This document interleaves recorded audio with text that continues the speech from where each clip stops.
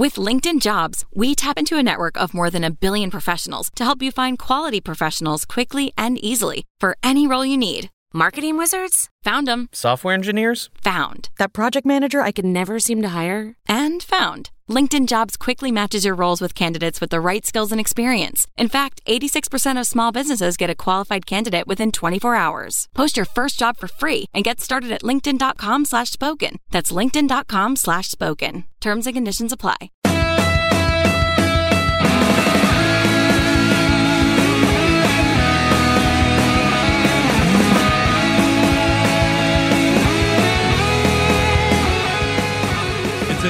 This was another, like, I think a lot of the script was like fully improvised because like Michael Bay thought that the script was garbage. Which he was right. Sometimes broken clock is right twice a day, my friend. And that script is trash. So it was like The Rock and what else? Well, it was by the way, it was originally intended for Dana Carvey and John Lovitz. No shit, it was a piece of shit. What's the matter? Jealous? Not gonna do the movie. Not gonna do it. Do you think that's how he turns down projects at all times? Or how about like he played it as H.W. Bush the entire film? Shit, dude. Right? What if here? Actually, you know what? You know what he's gonna say that again? I bet like not because he was like kind of friendly with Herbert Walker because of the whole thing. Now that he's passed away, right? Like maybe he's retired it, but I think he will bring it out one last time. Phone rings, right? The Carvey residence. Dana Carvey picks up the phone. It's like 6 a.m. George W. Bush is dead. No. Like this is a little bit in the future, dude. Oh, okay. Like from today, like in the future, right? Well, yeah, George W. Bush hasn't died yet. Oh, George W. No. Fuck that guy. No. So the phone rings, right? And it's like, is this Dana Carvey? Yes, it is. It's like, oh, this is Toronto General. Oh, hi, how's it going? Mike Myers has passed away.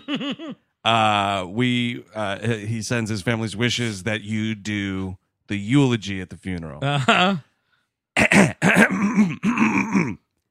Nagada. And just hangs up the phone.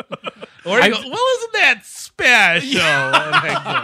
See, if I had this kind of power, I would be getting George W. Bush's phone number. I'd be getting Jeb Bush's phone number. And at 1 a.m. drunk, I would just call up and like, son, I'm still out here. Standing on your front lawn, boy. Come find me.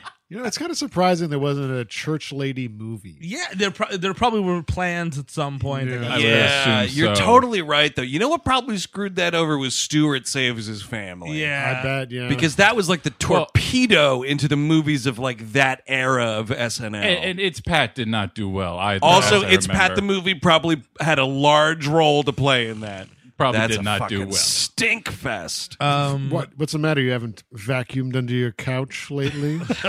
Wow, you remember the line? Yes, I do. Is that from Pat. It's from It's Pat. Okay. It's Pat was on a lot, and I remember like Charles Rocket. This is a guy to keep your eye on. Turns out he'd killed himself. Still haven't seen it. Really? It's Pat the movie? I've avoided it somehow. Oh, Dave Foley's in it. Oh, really? Yes. Maybe Does I will Dave see Foley it. play Chris? Yes. Yeah. Yeah. What a stupid thing. Very dumb. That's a movie that's like, boy, it cannot escape the 1990s. It's in a box that's What I labeled love the about 1990s. when they meet, though, like Pat and Chris, goddamn, I'm saying compliments about fucking It's Pat. You're saying many compliments. You're quoting your Okay, favorite no, lines. no. When they're like doing their meet cute and they're like realizing they like each other, and like Pat or someone's just like, you know what I hate? Bad, boring movies. and then Chris is like, I hate bad, boring movies too. You're making me laugh about It's got its moments. It's not good, but it's got its moments. So this madam is murdered with a sledgehammer, by the way. Oh, right. Yeah, we That's part of it. So Will Smith catches up with this guy, and this guy like hits Will Smith or something. And this is when Tay Leone calls the police station. Joey Pants answers. Oh, right. And he's this sets. I mean, this is like.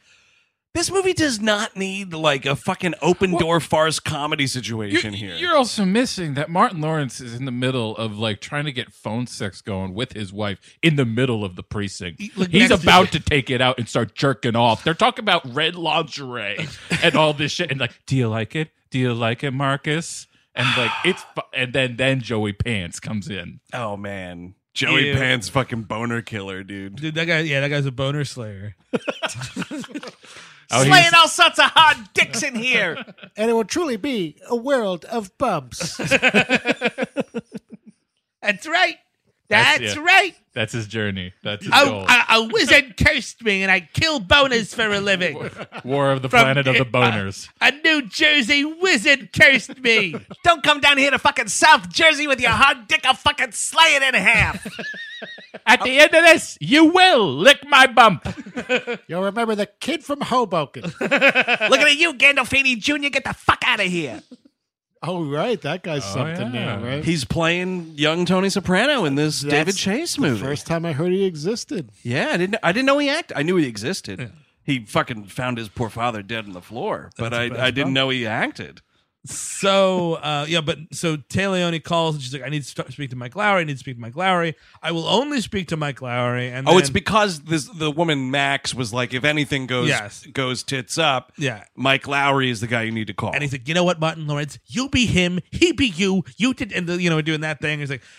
And that's what's weird is like it's a bad administrative move on Joe Pantoliano, the lieutenant. It makes no sense. Just talk your normal. She doesn't know what he sounds like. You also, why are you? But instead, Joey Pants is like, talk sexier, and like the loosest cupping of the receiver. Like she has heard all of this. I was thinking the same lunacy. Thing. He's like, put your fucking hand back over that fucking phone. They are talking. They're yelling at each other louder than they talk on the phone. Right, that's the thing. Like if you want to cup a phone receiver, hold it away from you, and then whisper something, that's one thing. But he's just like sort of holding it, and he's screaming his head off, his fucking bald head off. We both know that Mike Lowrey isn't here. Why is there a dial tone? What happened? Hello. Fuck. Our only witness. She fucking hung up on me. But it's also weird. Like, now you got to be sexier, like Mike Lowrey's sexy. Yeah. Don't you know how sexy Mike Lowrey sounds? So he's sexier than that. But I mean, like this is like the thing that's supposed to. I mean, like delineate it from like a Lethal Weapon. It's like, oh, in a Lethal Weapon movie they wouldn't switch places. Like, I guess. Who cares? Yeah, but like it's such a stupid device. You've got your. I mean, I'm fine with this being a Lethal Weapon clone because it's just like it's a Lethal Weapon clone, but it's in the '90s and it's two cool young up and coming like black actors. Awesome, it's like, hip as fuck. Dude. That's a movie I'll watch. But, you know what I mean? I don't need any more of a hook than that.